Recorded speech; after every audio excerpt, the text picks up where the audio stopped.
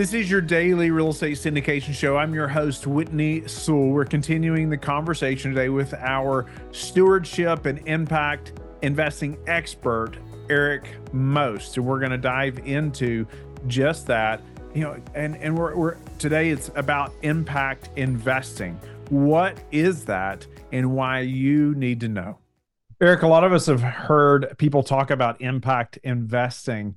I know that's something you all are a big on as well, and are helping a lot of other people do that well, better than they ever imagined, I believe. Give us an overview of that. Sure.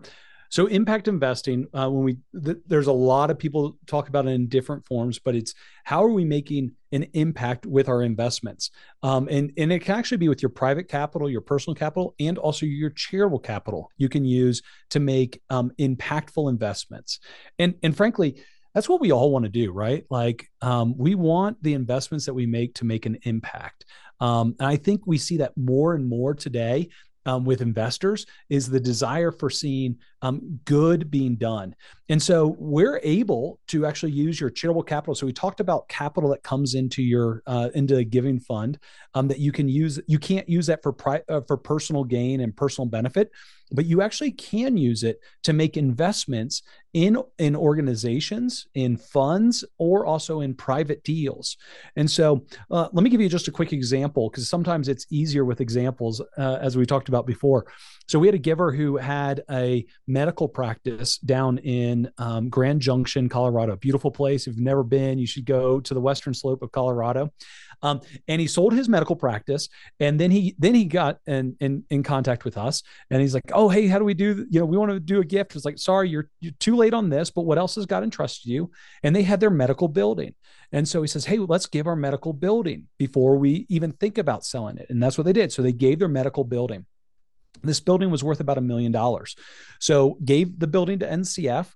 It then was sold under contract. The $1 million comes into the giving fund at NCF. It was a very tax efficient thing. It offset that gain from the sale of the medical practice. And so that was a beautiful thing. And so now he has $1 million roughly sitting into his giving fund. Well, they're a family, and Grand Junction is not a large town in Colorado. And they have a daughter who's really passionate about dance. And there is no Christian dance studio in Grand Junction.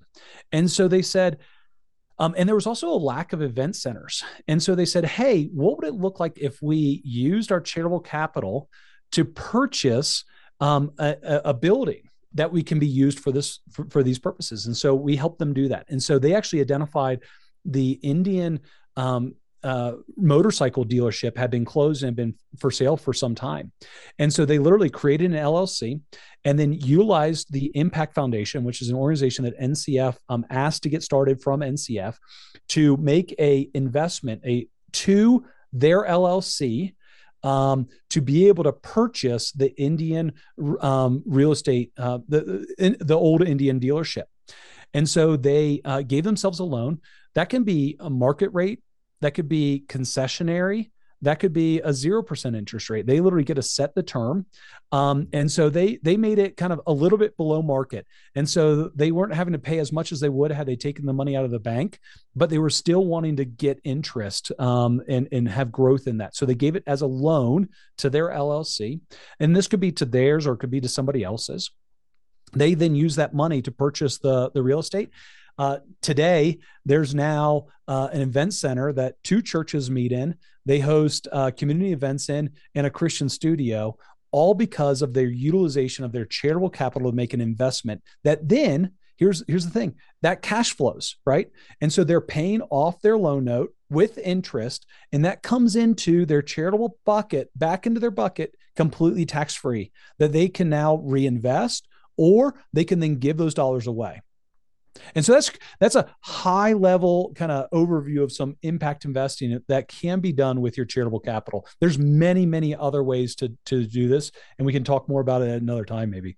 Yeah, I think that's so creative. I love that. It was kept in the family, but it still had major impact. It just continued to grow, right? It wasn't just rushed to give it away. right? Like Mm-hmm. often happens, like you've Yes. talked about, right?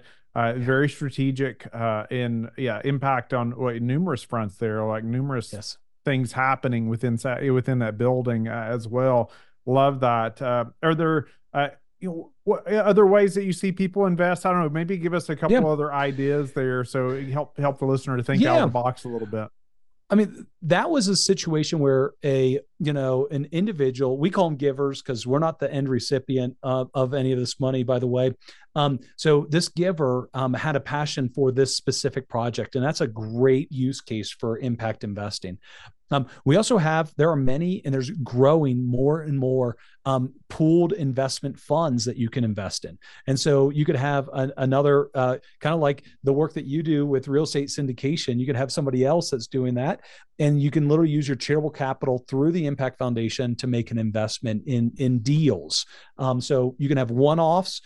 It could be somebody that says, "Hey, there's this great organization that has a coffee shop, and they employ. I know this group, but they have a bakery and coffee shop.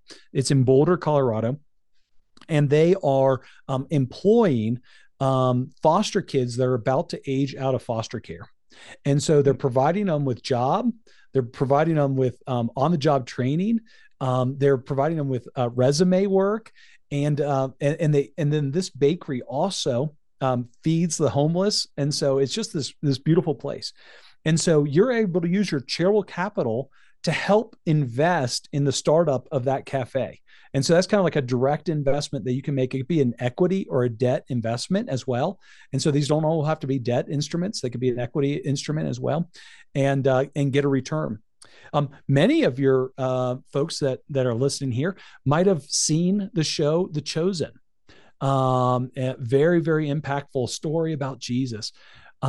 It A lot of people might think that because it's on Angel Studios that it might be, they see this as crowdfunded. It's the largest crowdfunded show in the history of crowdfunding and shows. And a lot of people, my dad included, said, "Hey, how do I use my charitable capital to give to them?" It's like, well, you can't. They're a for-profit. But what we did is we actually worked with the Impact Foundation and we created a fund. And so if you want to give, you can use your charitable capital and you can give to the Impact Foundation for The Chosen. If you give less than $25,000, it's just a tax deductible gift to them. So you're not going to get a return. If you give more than $25,000, it's actually an equity stake in The Chosen, and you get a return that's tax-free back into your charitable pocket. And so that's just another type of example of what you can do. There's also an organization that I love that's called Talatin, and they're an impact investment firm that focuses on small to medium enterprises in the developing world, primarily Africa. And they're focusing on job growth in African entrepreneurs, and it's a debt fund. And so you can make an investment using your impact investment, using your charitable capital in that organization that's then really working to seek to create great jobs. And it has a return. They have a targeted return of about 8% as a debt investment that's going to come back tax-free into your charitable pocket to invest again or to be able to give away. These examples are so helpful. I'm having all kinds of ideas, Eric. That Good. man, I should have thought of this before now, right? Or I'm Yeah. glad we're talking about this stuff now, and we have talked about it a little bit. But Oh, can I give you one more? Because I think this please. one's near and dear to you. One Child is an adoption organization, and there's one of their board members is a guy named Rod Brenneman. He was the former CEO of Butterball, the turkey company that we all know in Thanksgiving time, except for those like you and Roanoke who maybe go out and get your own turkey. But so